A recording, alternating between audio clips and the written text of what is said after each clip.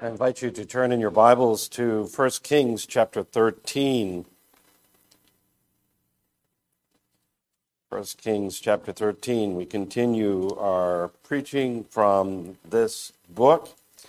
And as we do go through this book, we're reminded of Paul's words to us that we just read earlier this evening. Whatsoever was written in former days was written for our instruction, that through endurance and through the encouragement of the Scriptures we may have hope. And those words seem applicable to us as we go through this account of the Lord's dealings with his covenant people, even as we look tonight at his dealings with the northern kingdom and King Jeroboam.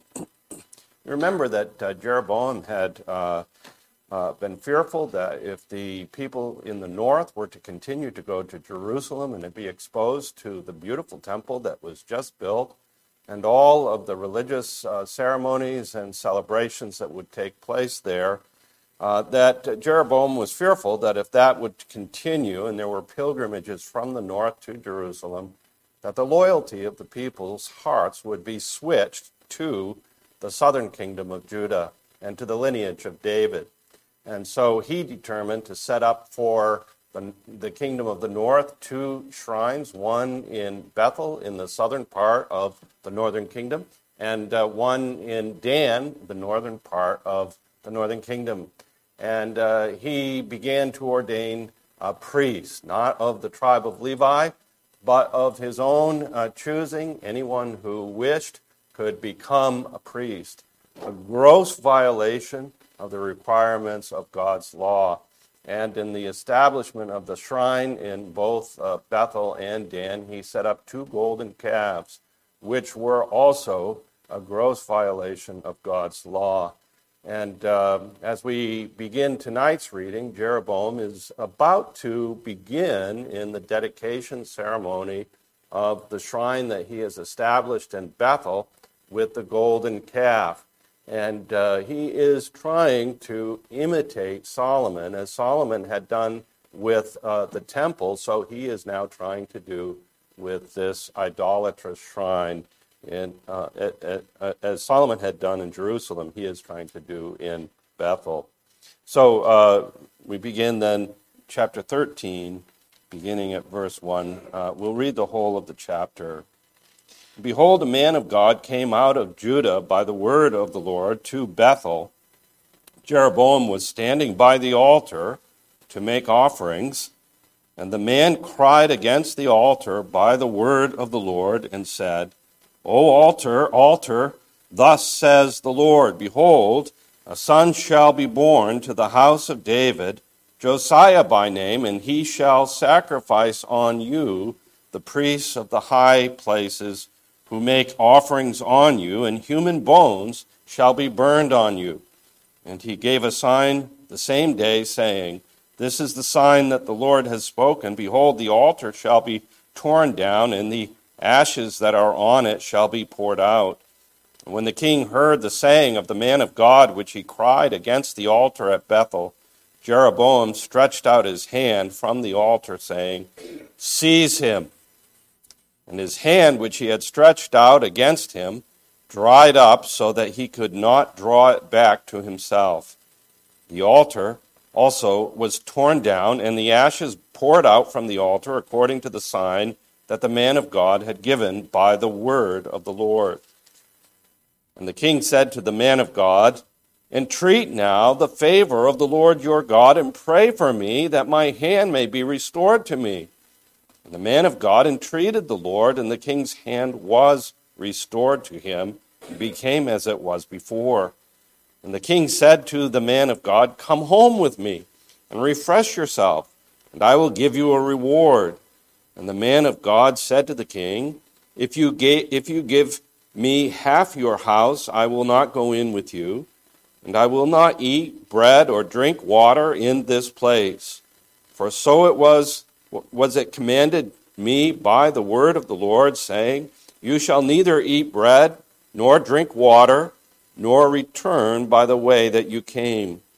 So he went another way and did not return by the way that he came to Bethel. Now an old prophet lived in Bethel, and his sons came and told him all that the man of God had done that day in Bethel. They also told their father the words that he had spoken to the king. And the father said to them, "Which way did he go?" And his sons showed him the way that the man of God who came from Judah had gone. And he said to his sons, "Saddle the donkey for me." So they saddled the donkey for him, and he mounted it. And he went after the man of God and found him sitting under an oak. And he said to him, "Are you the man of God who came from Judah?" And he said, "I am." Then he said to him, "Come home with me and eat bread." And he said, "I may not return with you or go in with you, neither will I eat bread nor drink water with you in this place. For it was said to me by the word of the Lord, you shall neither eat bread nor drink water there, nor return by the way that you came." And he said to him, "I also am a prophet as you are, and an angel spoke to me by the word of the Lord, saying, Bring him back with you into your house, that he may eat bread and drink water." But he lied to him. So he went back with him and ate bread in his house and drank water. As they sat at the table, the word of the Lord came to the prophet who had brought him back. And he cried to the man of God who came from Judah, "Thus says the Lord, because you have disobeyed the word of the Lord and have not kept the command that the Lord your God commanded you, but have come back and have eaten bread and drunk water in the place of which he said to you, Eat no bread and drink no water, your bodies shall not come to the tomb of your fathers." And after he had eaten bread and drunk, he saddled the donkey for the prophet, whom he had brought back. And he went away, and as he went away, a lion met him on the road and killed him. And his body was thrown in the road, and the donkey stood beside it. And the lion also stood beside the donkey, beside the body. And behold, men passed by and saw the body thrown in the road, and the lion standing by the body, and they came and told it to the city, in the city where the old prophet lived. And when the prophet who had brought him back from the way heard of it, he said, "It is the man of God who disobeyed the word of the Lord. Therefore, the Lord has given him to the lion, which has torn him and killed him according to the word of the Lord had spoken to him." And he said to his sons, "Saddle the donkey for me." And they saddled it. And he went and found his body thrown in the road, and the donkey and the lion standing beside the body. And the lion had not eaten the body or torn the donkey. And the prophet took up the body of the man of God and laid it on the donkey and brought it back to the city to mourn and to bury him. He laid the body in his own grave. And they mourned over him, saying, "Alas, my brother." And after he had buried him, he said to his sons, "When I die, bury me in the grave in which the man of God is buried. Lay my bones beside his bones. For the saying that he called out by the word of the Lord against the altar in Bethel, and against all the houses of the high places that are in the cities of Samaria, shall surely come to pass." After this thing, Jeroboam did not turn from his evil way, but made priests for the high places again from among all the people. Any who would he ordained to be priests of the high places. And this thing became sin to the house of Jeroboam, so as to cut it off and to destroy it from the face of the earth. So ends the reading of God's word. Let's pray. Our gracious God and Heavenly Father, as you have given us this account of the word that you caused the prophet to speak, and the subsequent events, We come before you asking that you would illumine our minds, open our hearts, that we may receive the message that you have for us from it. We ask all these things in Jesus' name. Amen. The passage that we have just read, if the commentators are often say it is one of the strangest stories, accounts in the Old Testament. There are so many questions that we come away with as we read this account.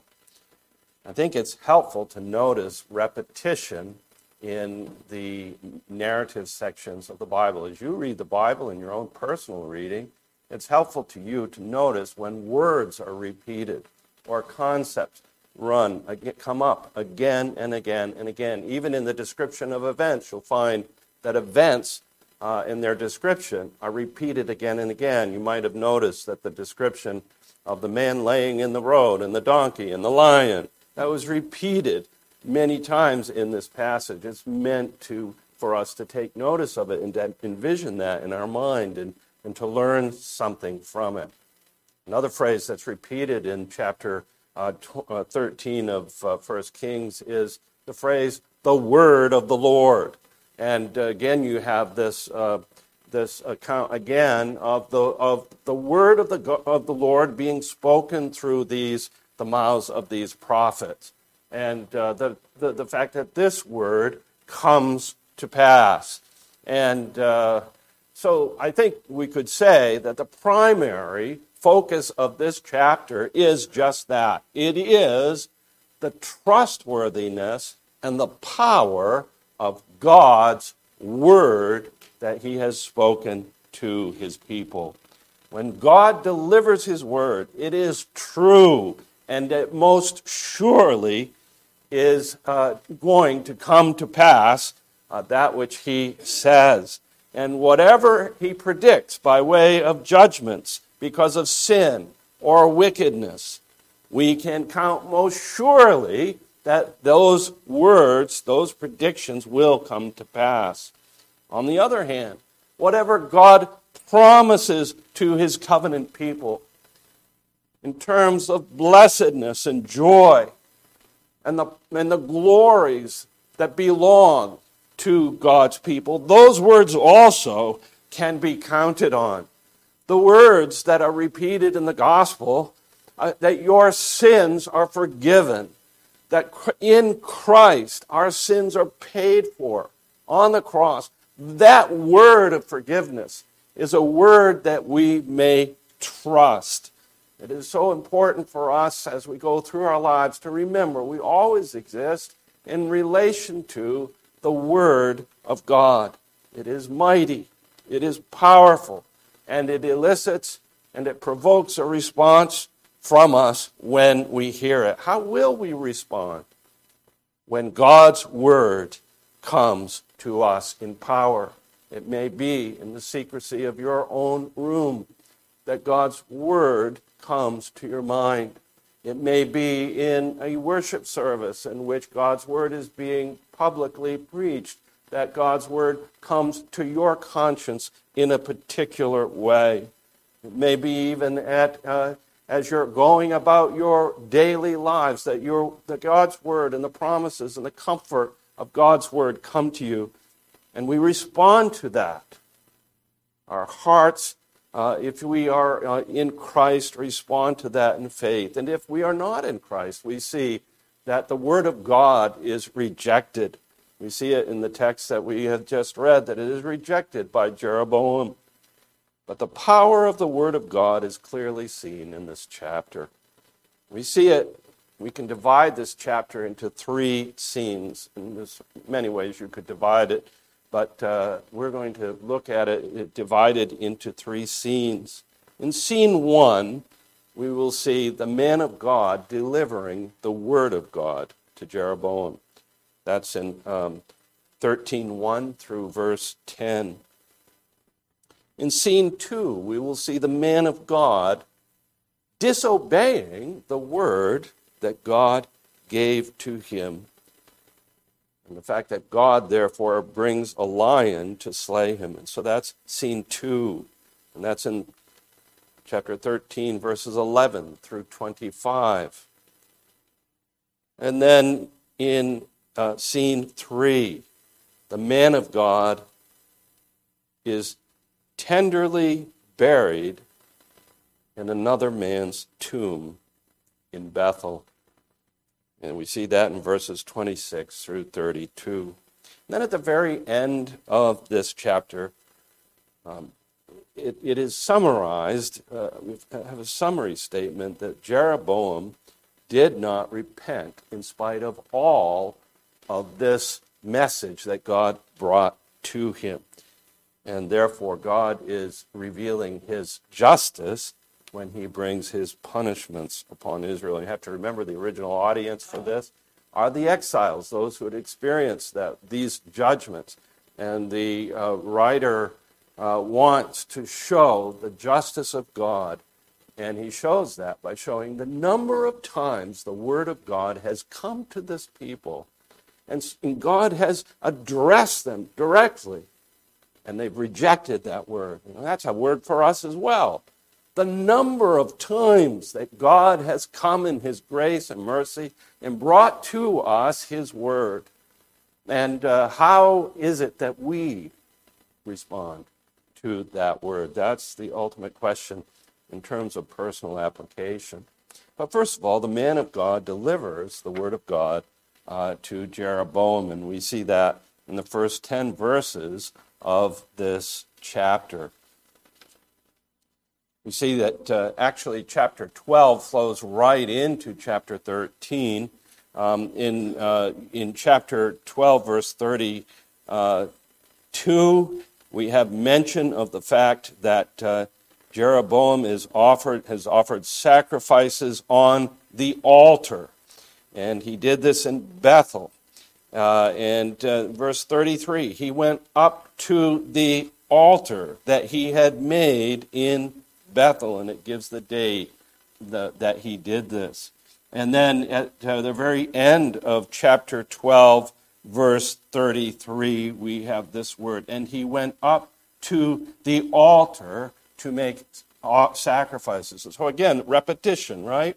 The altar is the thing that is foremost in this account. And then as chapter 13 begins, we read, and behold, a man of God came out of Judah. Notice that he's nameless. He comes out of Judah by the word of the Lord.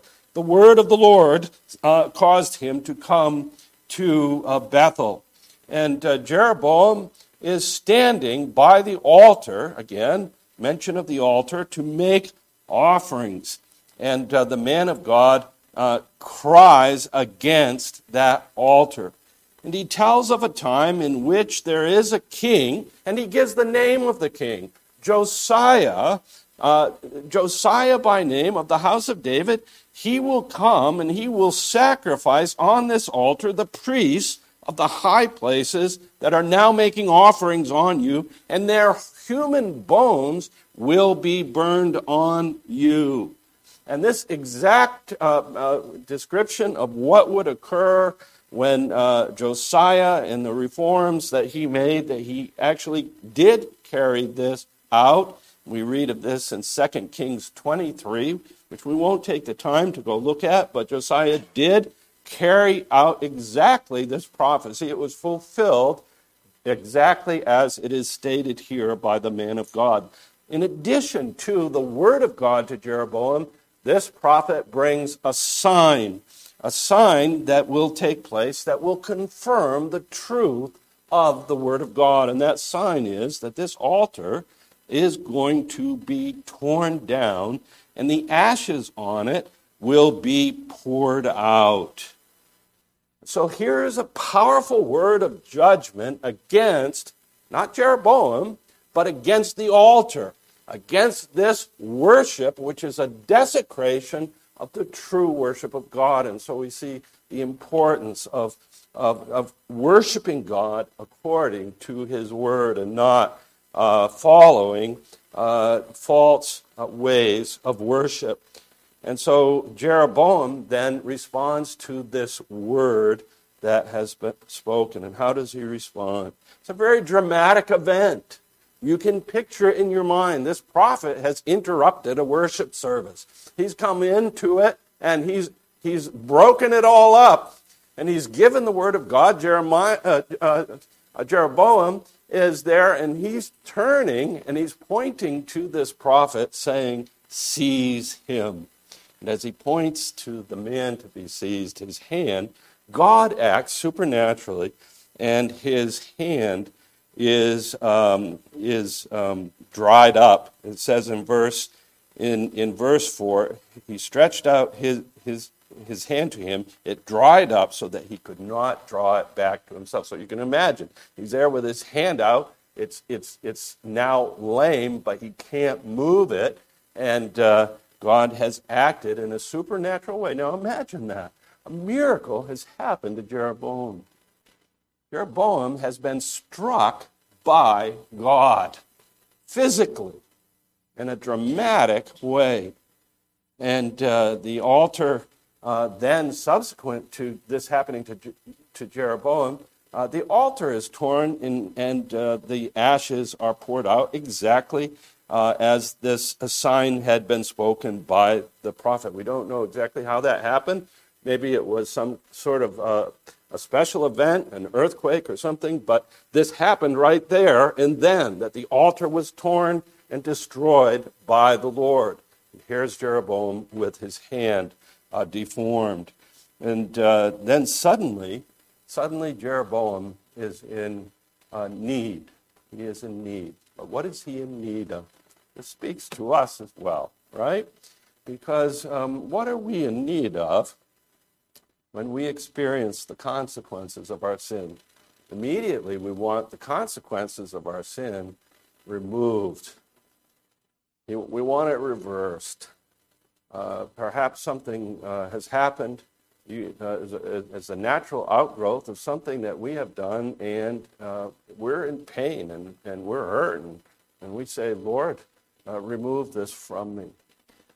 And that happens in our lives. But the primary concern, so often, as it was for Jeroboam, was that Lord, fix this problem, not the source of the problem, which was his rebellion against God. He wasn't repentant. He didn't as a result of God striking him, humble himself and pray. He entreats the prophet to pray for him. The prophet, amazingly, wonderfully, prays for him, and God heals him. Imagine that. In that moment, his arm struck, and then, due to God's mercy upon him and the entreaty of the prophet on his behalf, he is healed. And yet, in spite of that miraculous event, Jeroboam is unmoved. And it tells you, it's not miracles. In the parable that Jesus told, he said, if someone comes from the dead and announces the horrors that are suffered in hell, they will not believe. They will not believe. And Jeroboam here is a man who has a hard heart. Only God can change a heart. Jeroboam is like a Pharaoh in that respect, and he is healed. But he adopts a new tactic, and his tactic is to win the prophet over. He invites the prophet now to his home, and he wants the prophet to do that so that he can convince him of the goodness of his program and how it is needed. And the prophet does not go home with him. He says, "If you give me half your house, I will not go with you. I will not eat the bread or drink water." And here he announces to Jeroboam, in the presence of the audience that was there, the word that the Lord commanded him, that he was not to do this. He was not to eat bread or drink water, nor return, but he was not to return from the way that he came, but he was to go home another way. And so at a very high moment of drama, and at the invitation of the king, the prophet is obedient to God's word to him. And he goes home another way. And so we are presented here then with this bold prophetic word, the obedience of the prophet and the disobedience of Jeroboam, the continued hardness of heart. Moving then to the second scene, and the second scene is in verses 11 through 25. And in this account, we have then the prophet, an old prophet. We're told of an old prophet that is living in Bethel, and he has two sons. And his sons come back, and they report to him excitedly everything that they saw happen, which was truly a miraculous event, an event that portended judgment upon the house of Jeroboam and upon the northern kingdom of Israel. They told their father, and the words in particular, notice verse 11, the words that he had spoken to the king, that is, I will not go home with you. Well, this old prophet who lives in Bethel says, which way did he go? Saddle my donkey, and he goes after the man of God, and he finds him sitting under an oak tree. And he asks him, are you the man of God? Are you the man of God that has come from Judah? And he says that he is. And then he says to this old prophet, says to the man of God, come home and eat. Come home with me and eat bread. Verse 15. Verse 16, he says, the prophet repeats his refusal that he had spoken earlier. I may not do this, but I'm required not to eat or drink in this place, that is, in Bethel. And it was said to me by the word of the Lord, you shall neither eat bread nor drink water there. So this is the word of God that was spoken to this prophet and to the man from Judah, the man of God. And when the prophet hears this in verse 18, verse 18, he says, I also am a prophet as you are. And an angel spoke to me by the word of the Lord, saying, bring him back with you into your house, that he may eat bread and drink water. And then the writer of Scripture, the Holy Spirit, says, but he lied to him. It's an amazing occurrence. He lies to him. He tells him something that reminds us of a passage in the New Testament, right? The Apostle Paul said, if an angel even comes to you and brings you any other gospel than the gospel that I preached, let him be anathema. Here, this old prophet claims to have had an angel spoken to him. Notice that he doesn't claim to have received a word directly from the Lord. He claims to have received a word from an angel that the Lord had spoken to the angel. So it's sort of couched in those kind of indirect language. And so the man, in verse 19, we're told he went back with him and ate bread in his house and drank water. Kind of reminds you of Genesis. And so they took the fruit. And he ate the bread and drank. So this man of God who had been so bold and so courageous just shortly before, now is presented with something, and he disobeys the express command of God to him. He's sitting at the table, and again the word of the Lord comes to this old prophet from Bethel, who had previously just lied to this man, and he cries to the man of God who came from Judah, and this is what he says. Thus says the Lord, because you have disobeyed the word of the Lord and have not kept the command that the Lord your God commanded you, but you have come back and have eaten bread and drunk water in the place in which he said to you, eat no bread and drink no water, your body shall not come to the tomb of your fathers. Now, it's important to notice that this is not a word of damnation. This is not a word of God to this man of God from Judah saying that he is damned eternally. But it is a temporal punishment, early death, and a burial away from his family's burial plot in a strange place. So that word of God is spoken to him.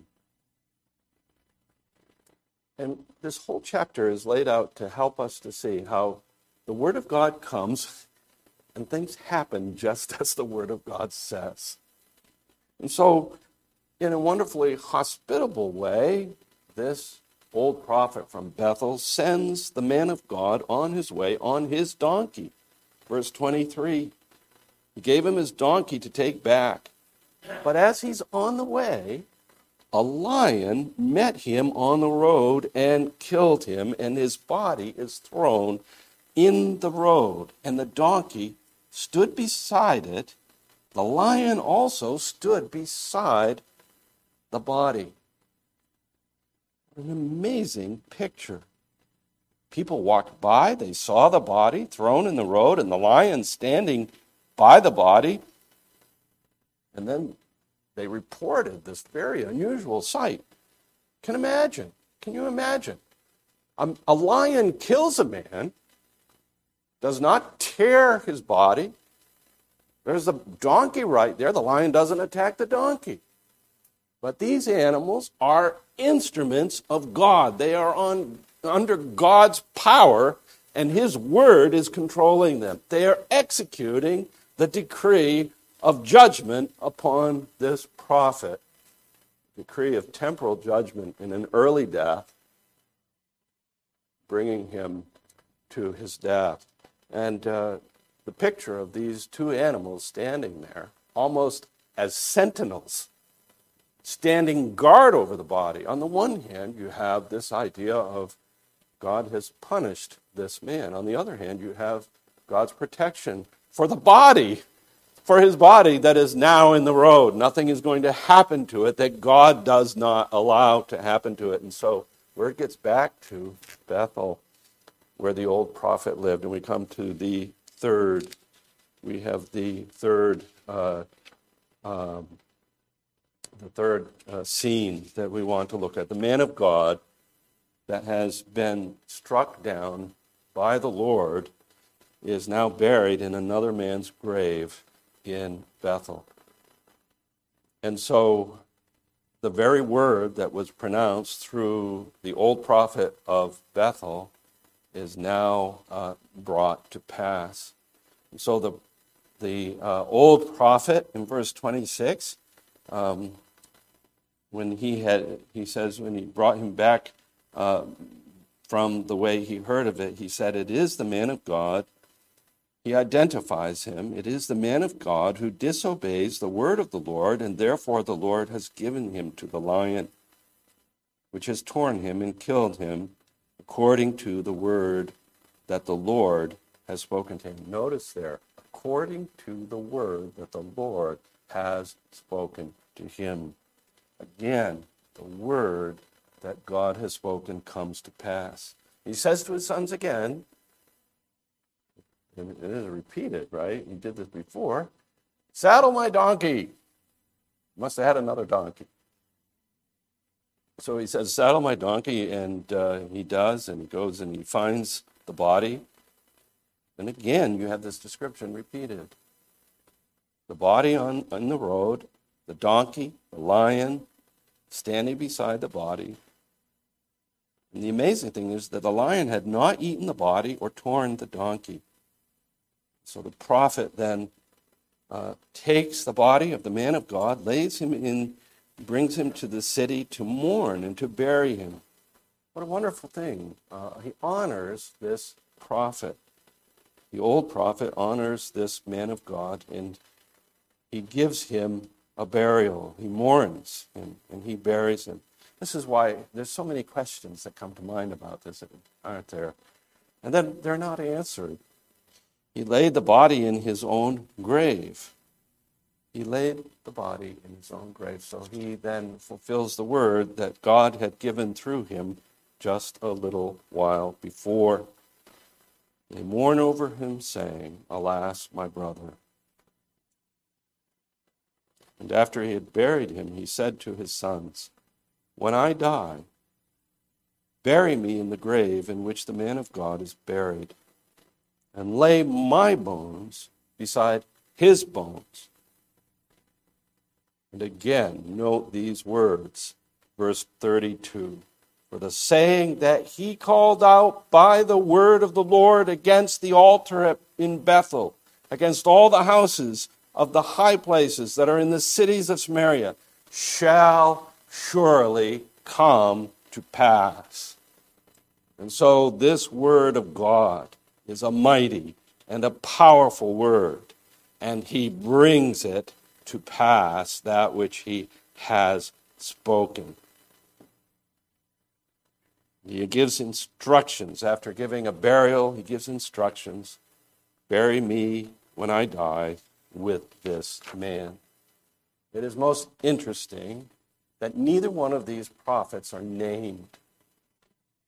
The old prophet of Samaria and the prophet from Judah, they have no names. And in that sense, commentators call attention to the fact that they are, in a sense, representative of the kingdom of the north and the kingdom of the south.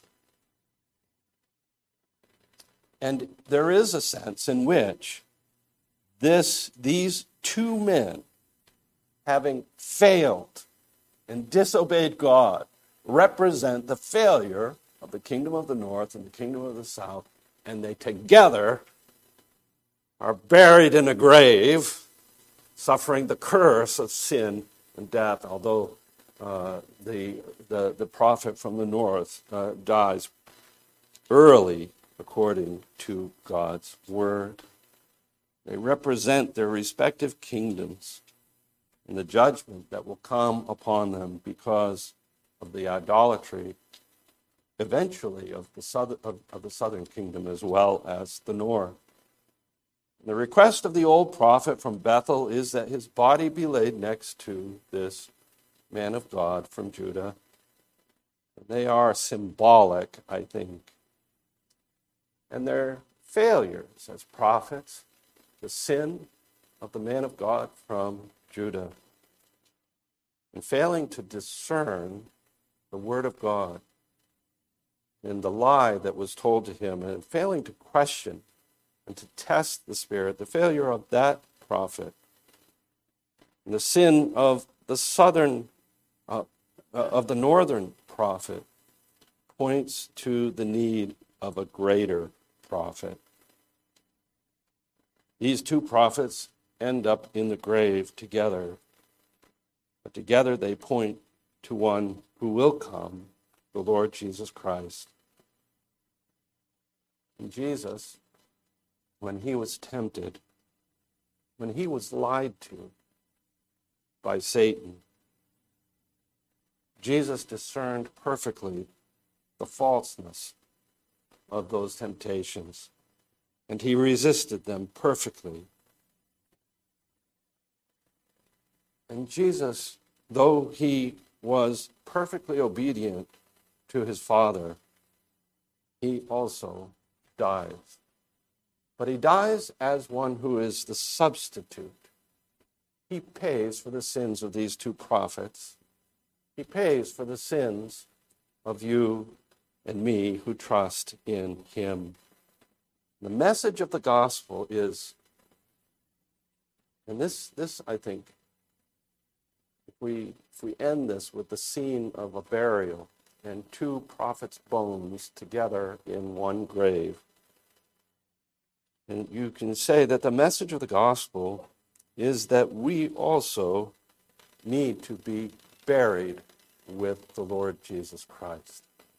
We also need to be so joined to Jesus Christ in his death that on the great day in which the effects of the curse, sin and death and hell are ultimately and finally triumphed over in his second coming, we will rise from the grave of death because we are united with Christ in his death.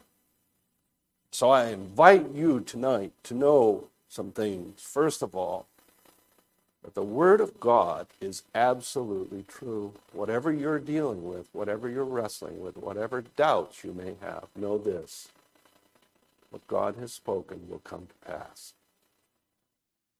That applies both by way of judgments, and it also applies to that grace that he pours out upon us so richly, undeservedly. And we may feel, you may feel, I often wrestle. How could he love such a one as me? How could he forgive my sins? And I think of how difficult it is for us to hold on to and to grasp that word. And I want you to see in this chapter that God's word is absolutely true. And it doesn't matter who it's delivered by. You know, you look at these prophets. Both of them utter men who showed themselves to be men who sinned. Yet, the word of God is true. Trust in the promise of Christ, that if you believe in him and you are united to him in his death, you will rise. Do you not know, Paul says, that all of us who have been baptized into Christ were baptized into his death? We were buried, therefore, with him by baptism into death, in order that just as Christ was raised from the dead by the glory of the Father, we too might walk in newness of life. God has the power to raise the dead. Ezekiel 37. We have all utterly failed. We have all broken God's commandments. But God has promised all who place their hope in Christ that he will raise you from the grave on the great day of his coming. Did Jeroboam get that? Did Jeroboam turn? No, he did not turn. Verse 33, Jeroboam did not turn from his evil way. He continued to do what he was doing. And the result of it was that he was cut off and destroyed from the face of the earth, he and all who were like him. And so it will be for all who disregard the word of the gospel, the word of Christ. They will suffer a similar fate, to be destroyed, to be cut off, to be destroyed from the face of the earth. No more horrible words could be spoken. To be utterly cut off, to be destroyed from all of that which God is and all of the blessedness of his kingdom. May it be that we will remember this message, put our trust in God's eternal word. Let us pray. Our gracious God and Heavenly Father, we humbly come before you as those who have broken your commandments, those who have lacked all kinds of discernment, as those who have failed in so many ways.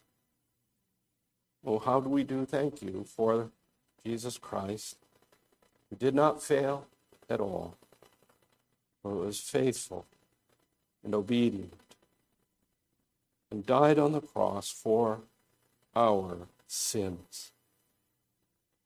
Oh, we do thank you. And Lord, may it be that you would impress upon us, we might walk in thankful obedience for that redemption that you have given to us in Christ. We ask this in Jesus' name. Amen.